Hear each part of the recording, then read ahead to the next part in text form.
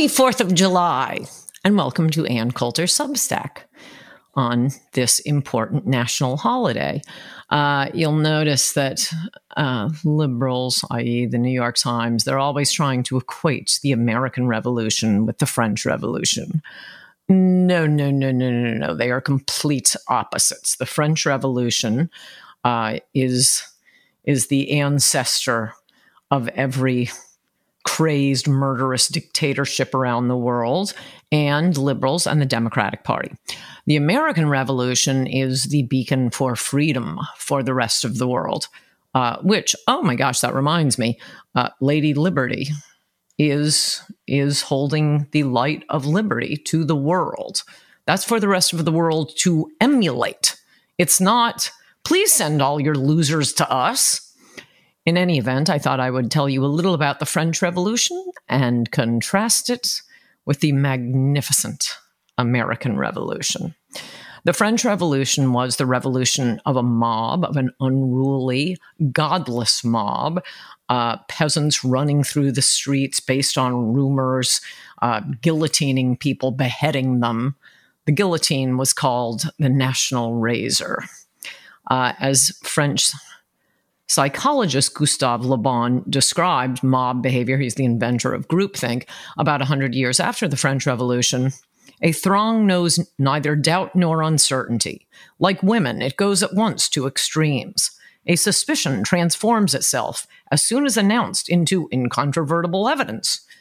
A commencement of antipathy, of disapprobation, which in the case of an isolated individual would not gain strength, becomes at once furious hatred in the case of an individual in a crowd.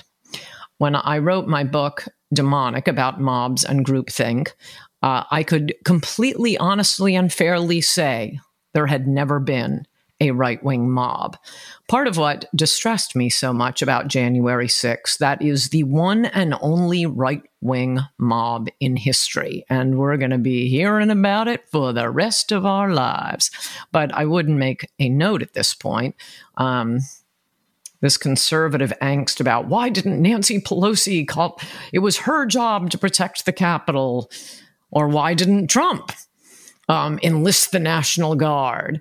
Look, liberals love to talk about, oh, we're so afraid of white supremacists. No one expected this because it had never happened before, and I don't think you're going to see it again. Liberals don't like to talk about the French Revolution, at least not honestly, because it's the history of them. The markers, a few of the markers of the French Revolution, the Great Fear, the storming of the Bastille, March on Versailles, the Day of the Daggers, the September Massacres, the beheading of Louis XVI and Marie Antoinette, whom they've lied about throughout history, the Reign of Terror, and finally ending with the guillotining of the leader of the mob, of the Jacobins, Robespierre himself. None of our founding fathers ended up that way. They all died peacefully in their sleep years later. The markers of the American Revolution are more things like the Minutemen, the Ride of Paul Revere, the Declaration of Independence, which we celebrate today, the Liberty Bell. Are you beginning to see the difference? The French celebrate Bastille Day. That was a day based on a rumor. The mob, about 60,000 strong, were very upset at the Bastille, which was a prison. Often, political prisoners, but also murderers. It happens that on that day, they were shutting down the Bastille anyway. There were only 6 prisoners in the Bastille, the day of the storming of the Bastille, but these 60,000 strong peasants were running back and forth from the town hall to a hospital for aging military vets, back and forth. They needed ammunition. They needed weapons, ammunition. So they're going back and forth and back and forth. The leader of the Bastille tries to negotiate with them, invites them in. But the mob, for everything that happened, the leader of the Bastille says, okay, we'll withdraw the cannons. because the mob leaders meeting with him inside, having breakfast with him inside, said the cannons scare the people. So they withdrew the cannons, and the people outside thought, oh my gosh, they're withdrawing the cannons because they're going to shoot on us. The guards hanging on the bridges, of the Bastille, they're shooing the mobs away with their hats. But the mob looked at that and said, oh, look, they're waving us in. They're waving us in. Eventually, the leader of the Bastille, his final demand, there are only 6 prisoners. They're shutting it down anyway. His final demand with the mob was, look, you can have the Bastille. We'll walk out, but we want it done peacefully. The mob refused. They stormed the Bastille. They hacked people to death. The leader of the Bastille, who had surrendered to them, had given them everything, beheaded him and his lieutenant, paraded their heads around Paris. Yeah, that sounds just like the American Revolution. Among the stupid things, besides the guillotining and walking people's heads around on pikes, among the very stupid things about the French Revolution is the mob, the peasants, the middle class. They had already won everything that they had demanded. They did have a legitimate complaint, the Third Estate, and that was the mass of ordinary Frenchmen paid all the taxes, got very few benefits, but the clergy and the nobility paid no taxes and got all kinds of special benefits. For example, when everyone else had to wear masks and stay inside, French clergy, they were off at the French Laundry. Much like what we see today with the left, not paying taxes and giving themselves special benefits. So finally, the people had had enough of it, and they storm off from the general estates and form the National Assembly of middle class and lower class people. And they say, we're the government now. And the king said, okay, you write the laws. You're the government now. So they had already won everything they were ever going to win. But apparently, like, Antifa and BLM, it's fun beating people up and hacking them to death and chopping their breasts off, raping women before murdering them and throwing them from windows. Just a few of the daily occurrences during the French Revolution. Alexander Hamilton warned Lafayette, who had fought admirably, very young general in the American Revolution, and he foolishly thought the French Revolution was going to proceed about the same way. So he joined the French Revolution until he was run out of town, one step ahead of the mob. He would have been guillotined too. Alexander Hamilton warned Lafayette, I dread the vehement character of your people, whom I fear you may find it more easy to bring on than to keep within proper bounds after you have put them in motion. A lot like BLM, I think the Democratic Party is finding out. After the storming of the Bastille, well, what's the next? Fun, exciting, revolutionary activity. Concord, Lexington, Paul Revere, the Declaration of Independence. Why, no! It's, how many women was it? 8,000 Judiths. Women and men dressed as women, hello, Antifa, who called themselves 8,000 Judiths, stormed the Queen's palace intent on murdering her. 8,000 Judiths, it sounds like Jane's Revenge, this group that's out there bombing pregnancy centers. And as I've predicted before, I think there are going to be a lot of men dressed as women in that group too. They ran to the Queen's palace, hollering things like, we will cut the Queen's pretty throat and tear her skin to bits for ribbons. Cut to George Washington exhorting his men. Remember, officers and soldiers, that you are free men, fighting for the blessings of liberty, that slavery will be your portion and that of your posterity, if you do not acquit yourselves like men. The king and queen in France were taken prisoner, but still they were subjected to constant stormings back and forth and back and forth. As historian Eric Dershmead says, the king had been the only constitutional impediment to the extremists. I think of the king as the Supreme Court. The Democratic Party are the ones encouraging the extremists. But now the moderates had opened the door to raging madmen, men willing to use mob brutality. In the September massacres, one of the highlights of the French Revolution, that's when the mob went after the church. And in France, that was the Catholic Church. Groups of hooligans, butchers, fishmongers' wives would tour the convents and churches and hack the priests to death, hack everyone to death, demand that they declare loyalty to the state above loyalty to God, which of course none of them could do, and then just publicly hack them to death. At one single church in the outskirts and out in the suburbs, years later, 119 corpses of priests were found. Yeah, that sounds like the American Revolution.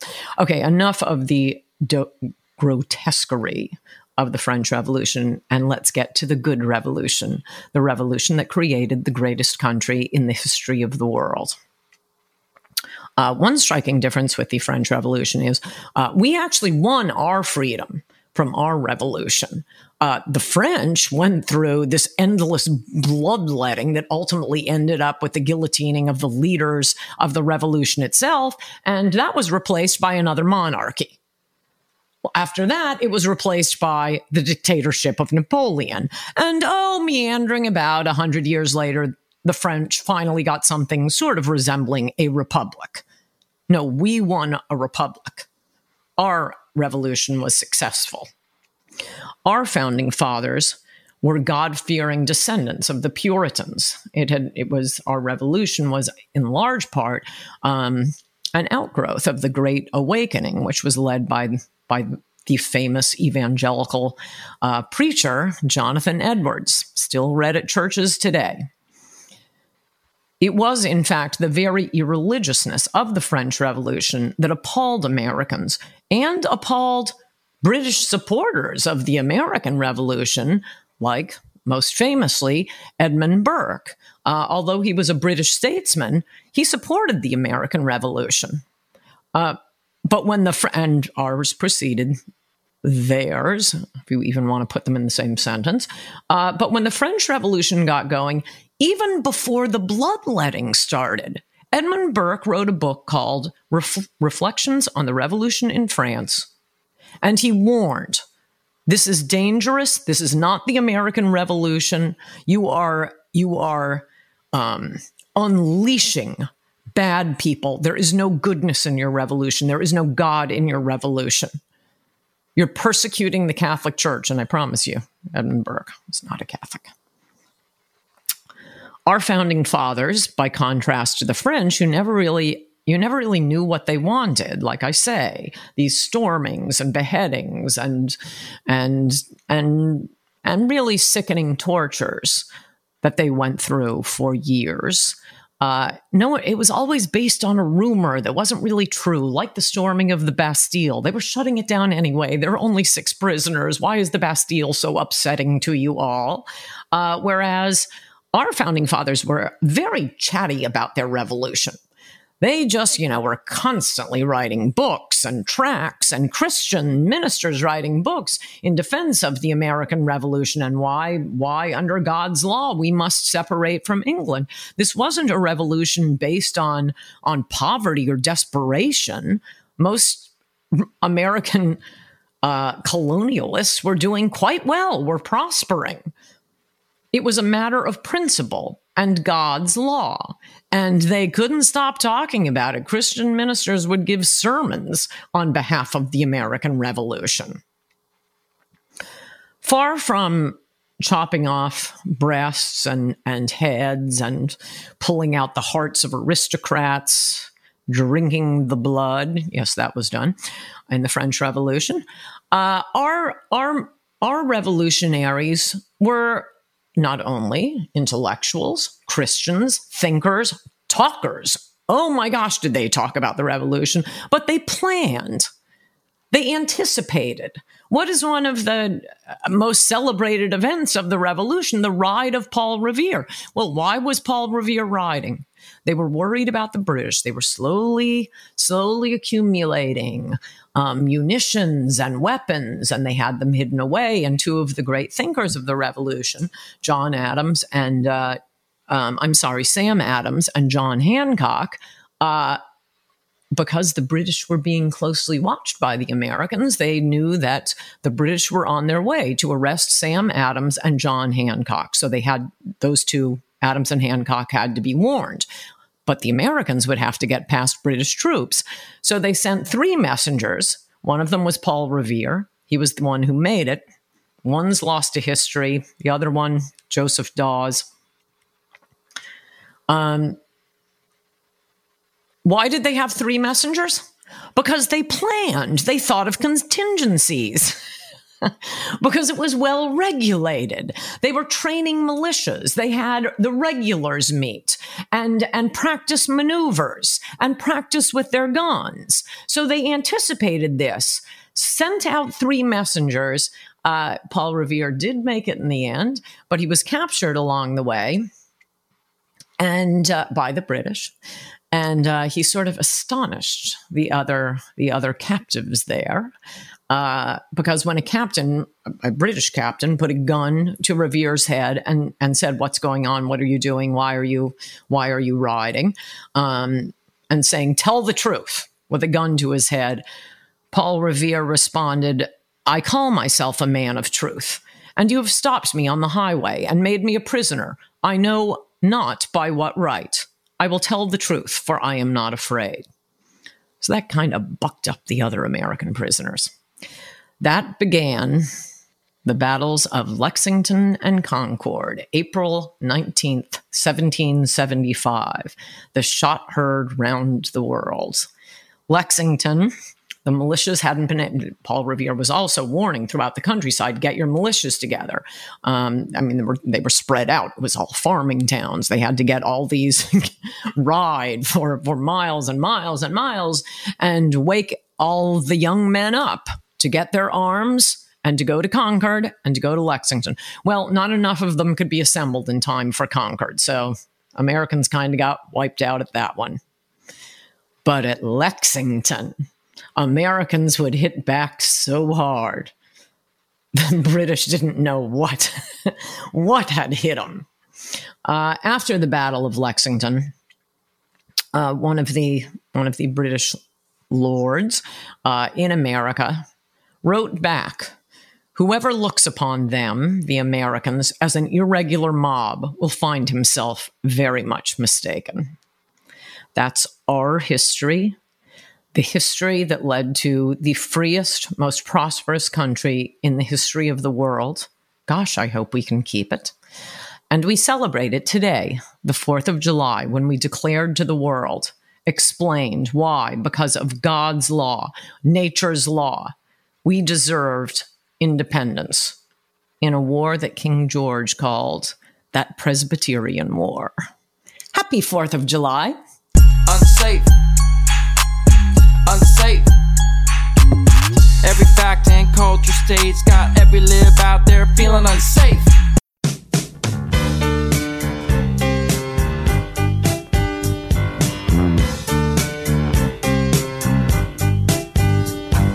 Welcome to the Eric Metaxas Show with your host, Eric Metaxas. Hey, folks, welcome to Thursday. You know what Thursday means. It means that in hour 2, we kick it off with an Ask Metaxas segment. You bring the questions. I bring some answers. I've got all the answers, but I don't want to share them all the time and seem like a know-it-all. So I'm going to pretend to struggle with some of your difficult questions. So that's in hour 2 today. We're also speaking with our friends, the Talbots. We've got our business segment there. We've got a lot of stuff coming up. But the most exciting thing of all, oh, yes, right now, John Zmirak. John, welcome. Hey, Eric, I've got 2 beagles here on my left hand. I'm fending out, keeping out of the camera frame. Well, that's assumed. It's important to have beagles when you're doing radio. It's important to have beagles to distract you, so you come across as natural. See, now, if there are people watching this. I tell everyone you should go to my website. You should sign up for the newsletter because you'll see the video. What you just did, John, with that sweet beagle was so cute. I'm filled up with endorphins. That was the most beautiful thing ever. Once ruined a segment of the Steve Deace show because I was talking very seriously about the Supreme Court, and apropos of nothing, a beagle jumps on top of me, and I hold her in my arms and continue as if nothing had happened through the whole rest of the show. Of course, Steve Deace does a radio show also, so it doesn't matter, right? Some people will see it. But, no, this was video, yeah. But this was yeah. Blaze TV. So last time you and I talked, we just found out about the overturning of Roe v. Wade. And in the new America that's in the wake of that, I shaved the beard that I had grown to protest Roe v. Wade. No, I shaved it because it's 108 You put degrees. the beard in a coffin, and is it on your desk? No, I mailed it all to Nancy Pelosi. Oh my God. So we do live in a different America. What we have to realize is it's also like a little bit scarier America. Just the way I've got a piece at stream.org called "The Pro-Choice Arguments Are Dead. Now We See the Demons." John, hang on. I saw that you wrote that article, and I'm glad you wrote it because that was precisely what I have been thinking. It has never been clearer ever. If you want to really see what is going on, but you, of course, wrote an article about this, but I've been thinking about this incessantly, how it's become so clear. So go ahead. It's at stream.org. Yes. Thank you.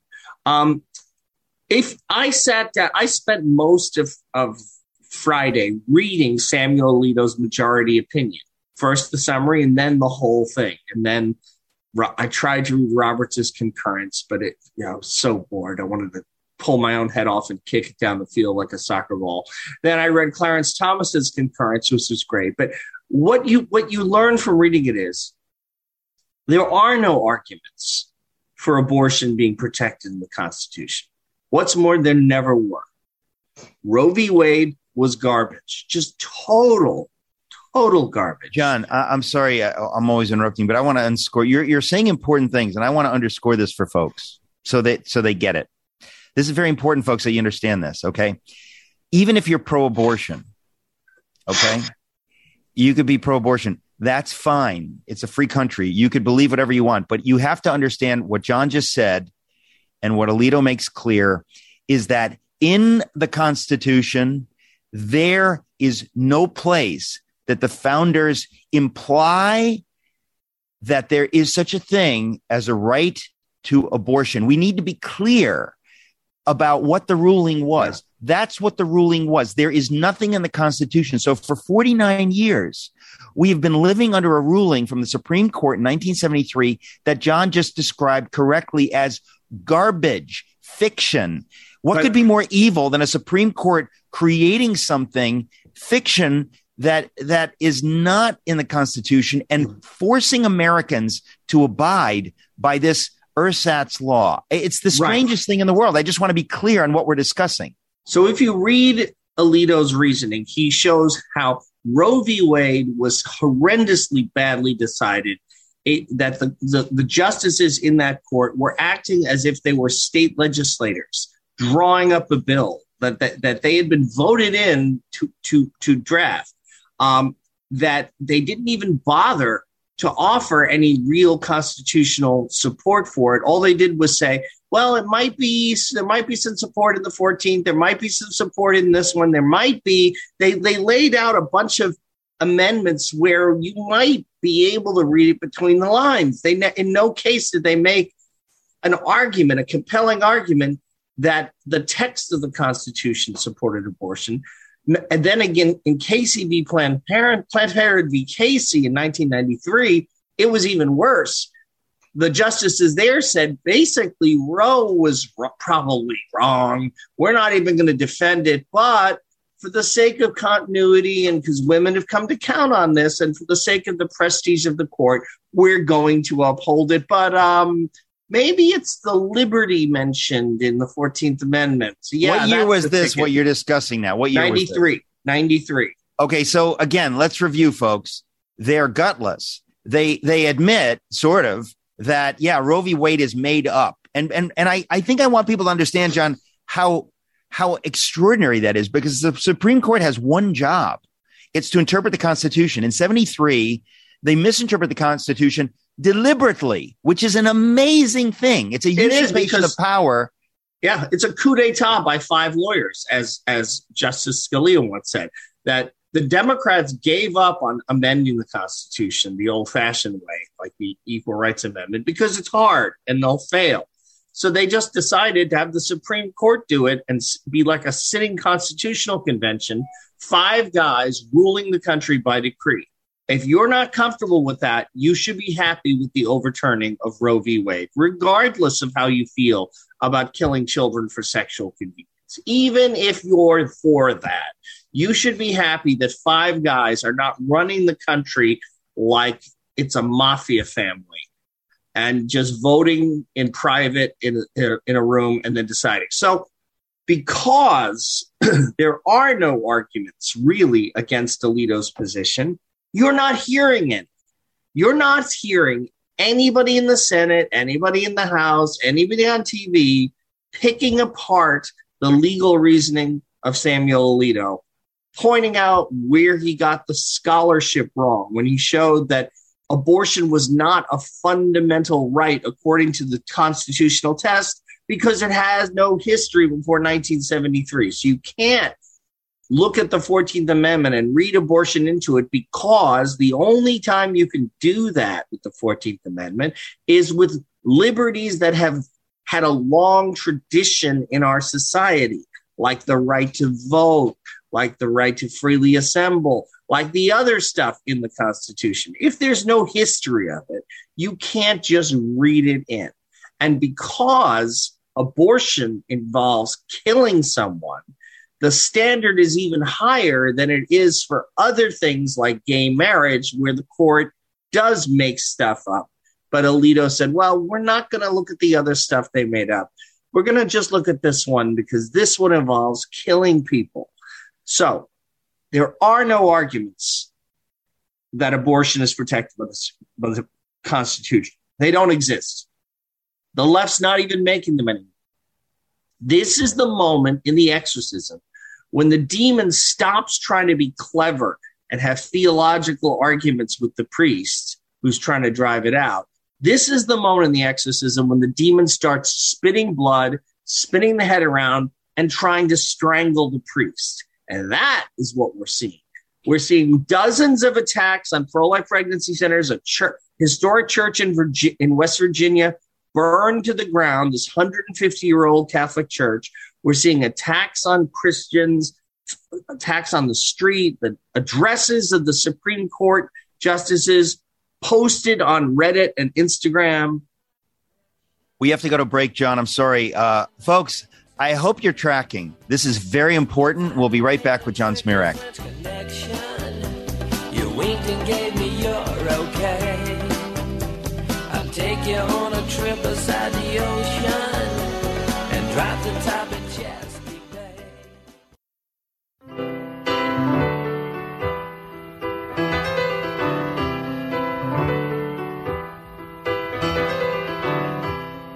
Folks, welcome back. Talking to John Zmirak about Roe v. Wade. I want to remind you, today is Thursday. Tomorrow, I'm airing my conversation with Michael Pack, who has made a spectacular documentary about Justice Clarence Thomas. It's called Created Equal. It aired on PBS, which is a miracle. It's available widely, and there's a new book out now that gives you everything they couldn't put in the film, Created Equal, which deals with a lot of these things. Now, John, what you're saying is so important, and my instinct always when you say these things is I want to stop you and make sure people are getting this. This is a big deal. Ladies and gentlemen, did you hear what John just said? John said that there are no arguments against what Alito wrote in his opinion. Think of that. There are no legal arguments, and the way you know that is because no one is debating legally what it is that he said. What they're saying, in effect, is we're not going to debate.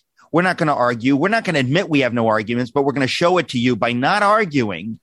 And we're just going to come after you. We're going to use terror. We're going to use threats. We're going to do anything we can because we want to win. We don't care about truth. We don't care about the American law. We want to win. We want babies to die. Somehow we're so convinced that this is a vital part of being alive, being able to kill your children, that we really don't care how we achieve it. That tells you everything about who you're dealing with. I want to remind people, and I've written about this at stream.org, the first thinker since like AD 300, when Rome converted to Christianity, the first thinker to suggest that abortion was justified was the Marquis de Sade. And his arguments in the midst of all his pornographic fantasies about child molesting and incest and torture and murder, which he wrote in prison when he was in prison for torturing prostitutes. His reflections on this were simply as crude as this: nature doesn't even want you to reproduce. Now, that's funny. You could have fooled me. Biology seems to want people to reproduce. Certainly, that's what Darwin said. We live in order to reproduce ourselves. But de Sade said, no, nature doesn't want us to reproduce. We have the absolute rights over anything that comes out of our body. A fetus is like a turd or fingernail clippings or menstrual blood. It's your product. You can do whatever you want with it. That and it's important that women be able to do that so that they can walk away from sex the way men can walk away from sex. So in order to make women equal to men, equally promiscuous, we have to legalize abortion, and unborn babies are no more than poop. Those are the Marquis de Sade's grand total of two arguments. Simone de Beauvoir and Jean-Paul Sartre picked up those arguments and popularized them, and Ruth Bader Ginsburg was citing them in her legal opinions. The only arguments for abortion really are those of the Marquis de Sade. Okay, again, you're not going to hear this stuff other places. I don't know why. I mean, I sort of know why, but please, folks, share these things, share these videos. Obviously, if you have my newsletter, if you get my newsletter every week, we send out these videos. But this is vital that we understand the rudiments of the situation. These are the rudiments of the situation, that there is no actual argument. There never was. And that you have to go to somebody like Marquis de Sade. And again, John, you've shared this on the program. Marquis de Sade was one of the most evil human beings who've ever existed. The idea that some people think like, oh, it's sort of sexy, or ladies and gentlemen, it is as evil as anything you have ever seen. We're talking about the torture and killing of children, of innocent people. Things that I wouldn't even talk about on this program, frankly. When you right. look into it, it's way more horrifying. The person. It's serial killer stuff. Yeah, it's porn for serial killers. Precisely. It's really the evil. Origin of the pro-choice position. And now that the legal fiction, that the Rube Bader Goldberg constructions of gimcrack, duct tape, and Gorilla Glue pasted together garbage of Roe v. Wade and Planned Parenthood v. Casey, Alito just looked at it like an Italian stonemason and said, "What is this crap?" and smashed it. Nobody's even trying to glue that crap back together. They're just saying, okay, we're going to smash your face. We're going to burn your churches. To which the answer is, try it. See what happens. If the police won't protect us, we need 1,000 or 10,000 Kyle Rittenhouses to protect our churches and our pro-life pregnancy centers. It may be that the Biden administration just says, we're not going to protect you because we don't agree with you and you live in un-America. This is post-America. This is a narco-tyranny. We do whatever we want. We're the woke fascists. Deal with it. In which case, we'll have to use force ourselves. And I'm ready to do that. My slogan for Christians is fight fire with napalm. I mean, look, there are a lot of people that they they just can't fathom that we are where we are. And it's why I feel a compulsion to talk about it, because I think people need to understand if you don't know where we are in this culture right now, if you don't stand up and push back against it, you're part of the problem, folks. Yeah. I want to be very blunt. There are many pastors that will never speak about these things. They could be nice people. They could be good people. They don't want to worship the devil. They don't believe in abortion, but they are participating in evil. And I mean, we know this, the famous quote, I don't believe Bonhoeffer said it, but it's attributed to him. Silence in the face of evil is itself evil. Not to speak is to speak. Not to act is to act.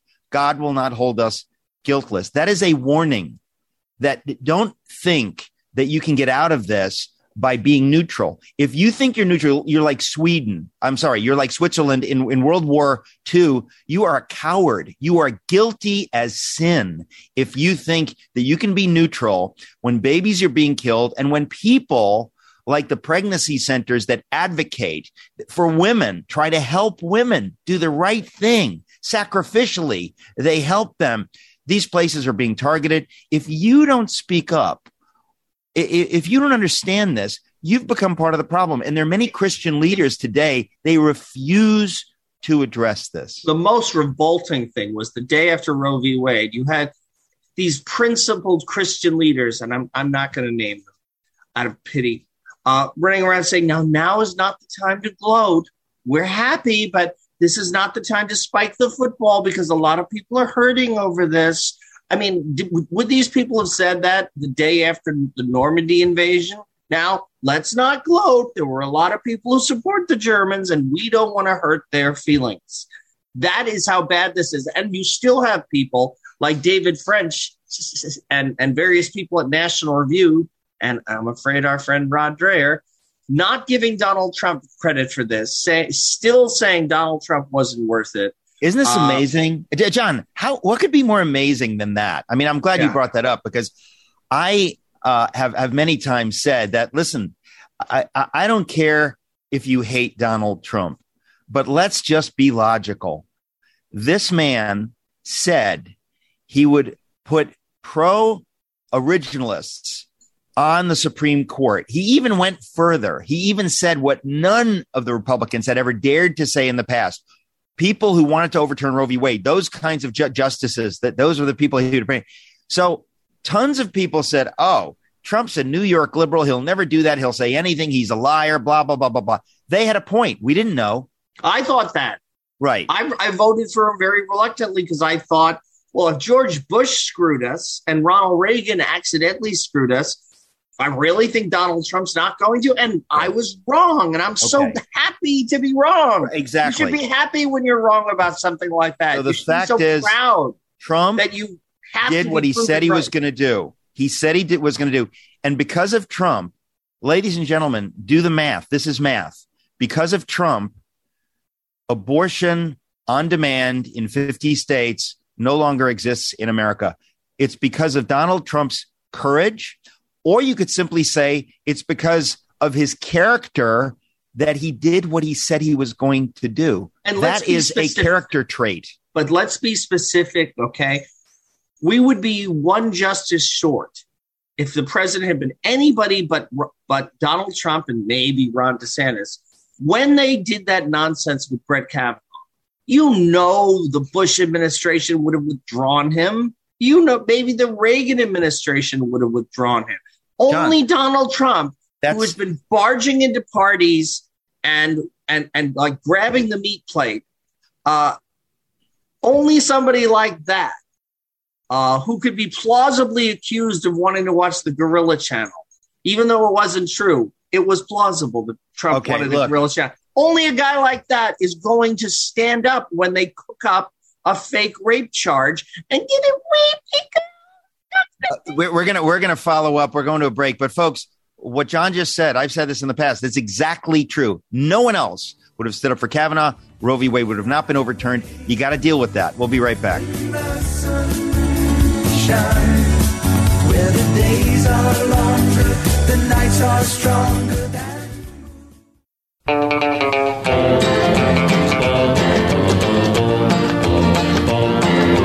You cut out Welcome back. Talking to John Zmirak. Zmirak, I tell you, starts with a Z, then there's an M. Zmirak. Yes, it's a name. It's a surname. Zmirak. Zmirak. John Zmirak, you were just making the point, which I've made in the past. If it were not for Donald Trump, Roe v. Wade would have not been overturned. If it were not for Donald Trump, Kavanaugh would not have made it through the nonsense, the evil lies that they put up against him. He would have been forced to withdraw his nomination, even though these were totally unsupported lies. They would have said, well, it's good. It's the good of the country. That's what the Republican establishment, the rhinos, the so-called moderates, that's what they exist for. They are surrender monkeys. It is their job when the Democrats start cheating at basketball to lose gracefully to the Globetrotters, like the Washington Generals used to. It is the job of Republicans like George Bush and McCain and Romney and Adam Kinzinger and Liz Cheney. Their job is to turn over our institutions and our power and our wealth and our country to our enemies in a gracious way. They are the Vichy government that Hitler put in charge of France. They are there to pretend to represent us and pretend to protect us, while in fact enforcing the Nazis' will on us and making us feel like they're on our side. So that's why I called them Vichy cons. That's why I call the writer David Vichy French, and he really doesn't like that. I've been reliably informed. Well, listen, John, I mean, I think everything you're saying, and one of the reasons it's always such a joy to have you on is like, I'm trying to help my audience really understand what we're talking about. This is not about we believe this and we want to advocate for our position. We believe in truth. We believe in what's right. And if we're wrong, we're happy to be wrong. Just like you said, I was wrong about Donald Trump. I didn't think he'd follow through on his promises to appoint Supreme Court justices who were originalists, who believe in the Constitution. He actually did. And you're happy to be wrong. I'm the same way. I say, like, if I'm wrong, I'm very happy to be wrong. I only, I can't claim to be a Christian and be anywhere except on the side of truth. Whatever is true, I'm supposed to be for that. And so if it's true that Donald Trump is a coward and that he says one thing and does another, whatever, I have to say, oh, well, okay, I got that wrong. We simply have to be clear. But when we get something right, let's be clear. Donald Trump did what he said he was going to do. And people who don't like him or they have issues with him, I just want to say we have not had a public policy victory like this for conservatives, for pro-life, social conservatives, for people of faith, Christians and Jews who believe in the God of the Bible, who believe in life. We have not had a victory like this since Ronald Reagan and Lady Thatcher and the great John Paul II brought down the Soviet Union. Ladies and gentlemen, this is epical. This is the kind of thing that happens every half century. This is a gigantic achievement. And we have to do the math. It leads to Donald Trump being a man, are you ready, of character. He said he's going to do this. He did this because he did what he said he was going to do. Roe v. Wade was overturned. How can people who didn't really like Trump avoid that? I really don't understand.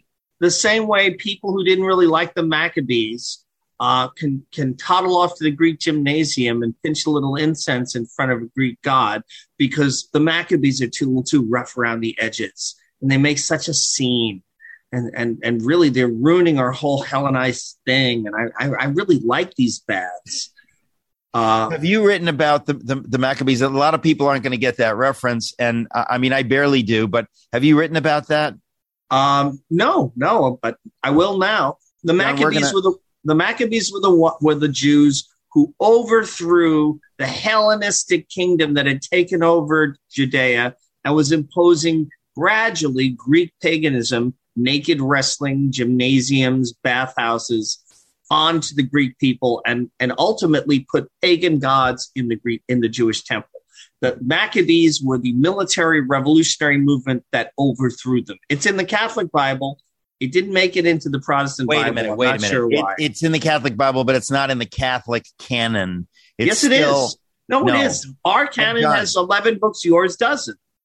Trust me on this, Eric. No. It's in the volume, but it's in a separate section. Not for us.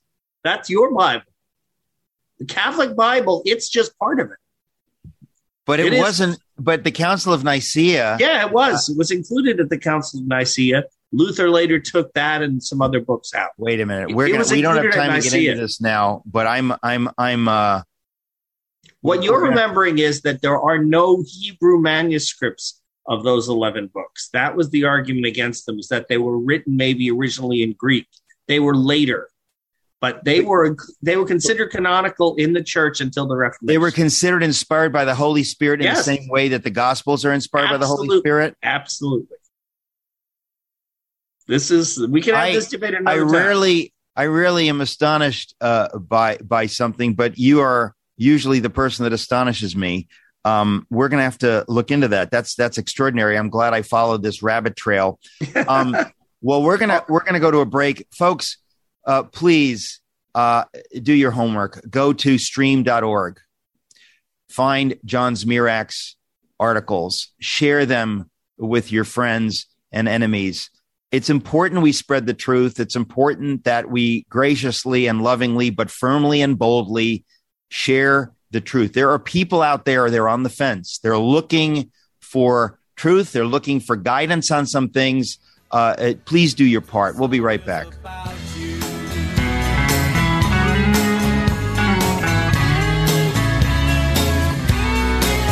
Here today, not alone with my memories. Life is strange, how things change.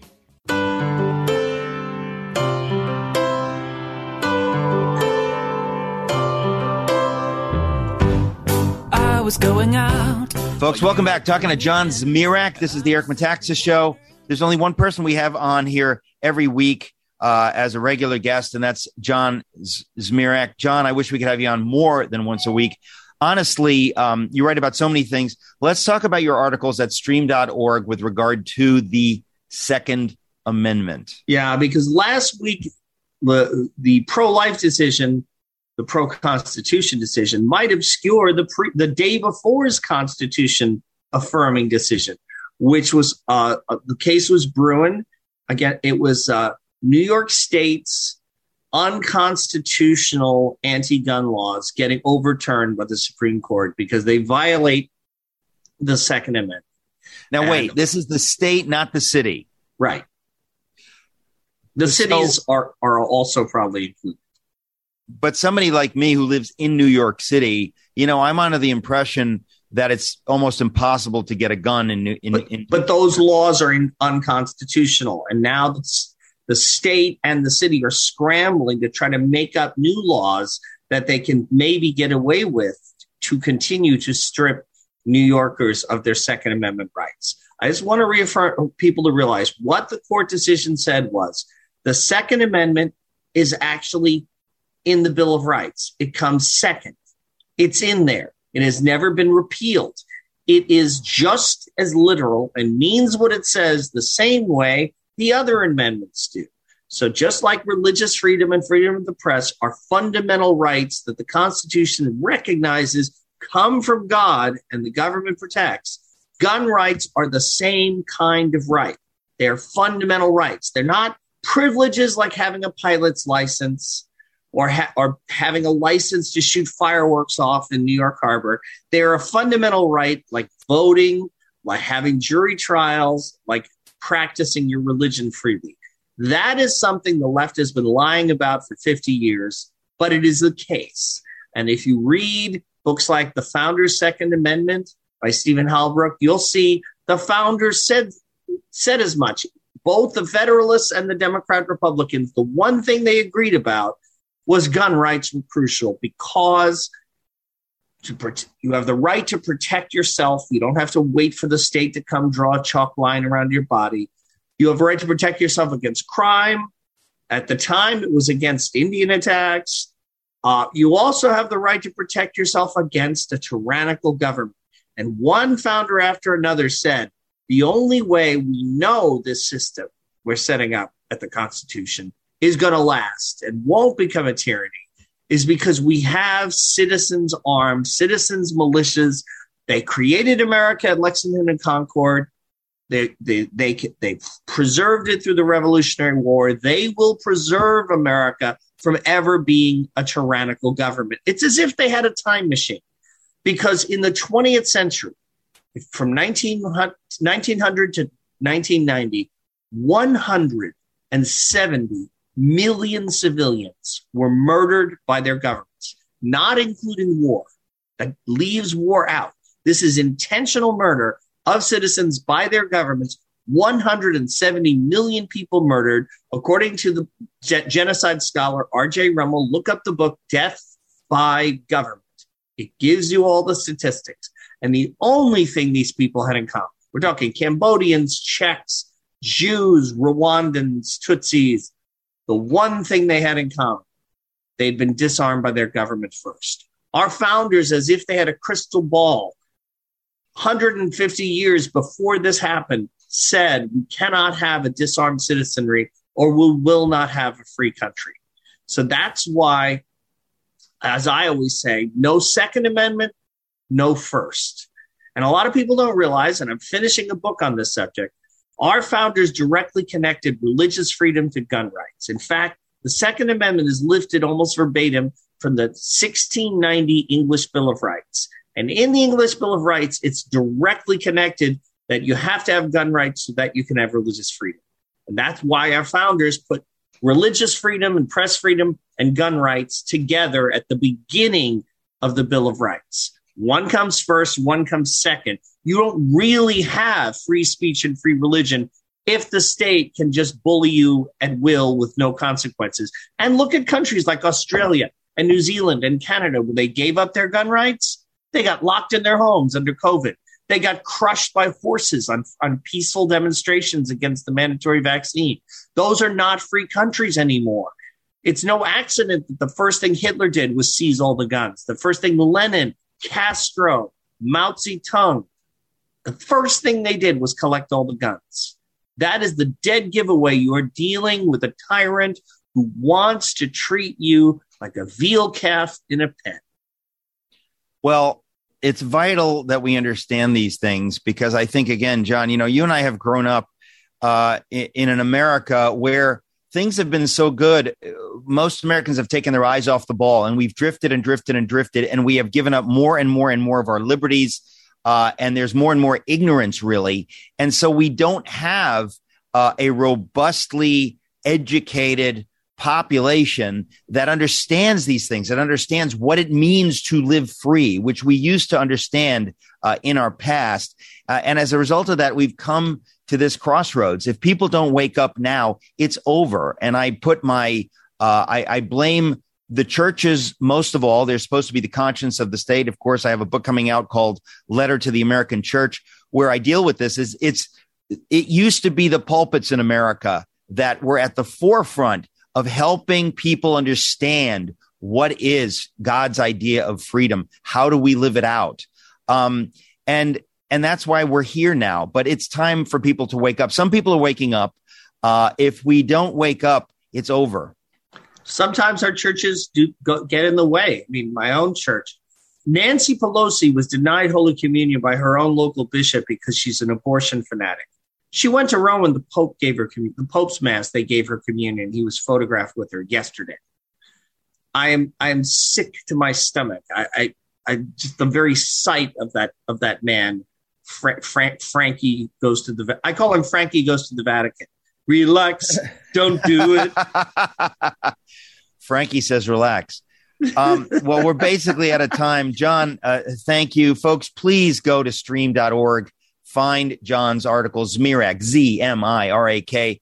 Share them with your friends. Share these videos with your friends. Again, if you sign up at ericmetaxas.com for our newsletter, we send you these videos. It's vital we all do our part and spread these ideas. It really is vital. Everything's at stake. John, thank you so much. Thank you, Eric.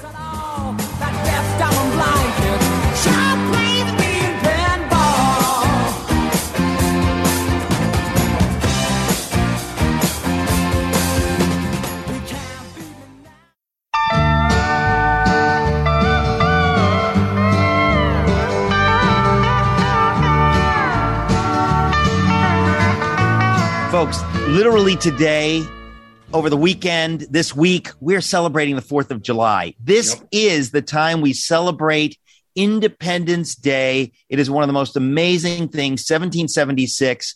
I've written about it in my book, If You Can Keep It. I recommend the book, not because I wrote it. I wrote it to get these ideas out to my fellow Americans. We've got to understand what we have is amazingly beautiful and fragile and important, and we need to defend it and fight for it and spread these ideas around the world and certainly spread them in our communities. We need to keep the Republic. Albin, what do you have to say about this issue of 1776? Well, this is the anniversary of it's 246 years. So if you get an 82-year-old guy, today, and go back to the day that he was born, on that date, you find another 82-year-old guy. You go back to the day he was born, and on that date, you can find another 82-year-old guy. That's three 82-year-old guys back to back to back. You get to 1776, and that shows you just how young this country is. Three back-to-back 82-year-olds. My father's 95. We don't even need an 82-year-old. If we get my dad, we can get somebody who's in his 70s. Out of the water. In his 70s. No, it is really it is an amazing thing that look, there are people there's a video. You looked at it the other day. I saw it. There's a guy, this was in the 50s on TV, an old man remembering being 5 years old, sitting in the theater the day Lincoln was shot, hearing the shot, seeing John Wilkes Booth. I mean, this was in the 50s. This just happened for many of us. There's so many things like that. History is so beautiful and it's so important. So I just want to say, folks, as we celebrate this important day, this important time, 246 years ago, it is vital that we take time out to learn our history, to celebrate our history. I don't know what to say other than I wrote a whole book about it because once I really understood this, which was quite late in life, I flipped out. I said, I cannot believe I didn't understand this before. It wasn't taught. You're not getting it from Hollywood movies. It's not in the culture very much. We need to get these ideas out. How do we keep the Republic? So my book is titled, If You Can Keep It, The Forgotten Promise of American Liberty. But these ideas are exciting when you understand them. And I feel like for most of our history as a country, we've been excited about these ideas. We've taught these ideas. We've put them into movies, and Frank Capra put them into his movies. And in our lifetimes, Albin, most of this has been lost. And I want to say, folks, the truth is always the truth. You can never really lose it. You can forget about it, but it's always there. And the truth of the greatness of this country, what this country has meant to people through the centuries, to people like my mother and father who got choked up when they passed the Statue of Liberty in the 50s, when they had the privilege of coming to this country and raising kids in this country. That's something that it never really goes away. We can just take our eyes off of it, but we need to celebrate it. We've just got a couple of commercials to do here, and then we're done. Nutrimetics.com, the entire month of July, everything 30% off with the code Eric. Everything 30% off with the code Eric. Folks, that's huge. They decided to do it for every product. Use the code Eric, Nutrimetics.com. Take advantage of that. Also, please go to SalemNow.com. Lots of spectacular movies to see there. The Matter of Life.com. The Matter of Life is one of the movies at SalemNow.com. If you want to celebrate America, there are all kinds of things at SalemNow.com. 2000 Mules is there. God bless you all, and God bless America. I don't care what they make.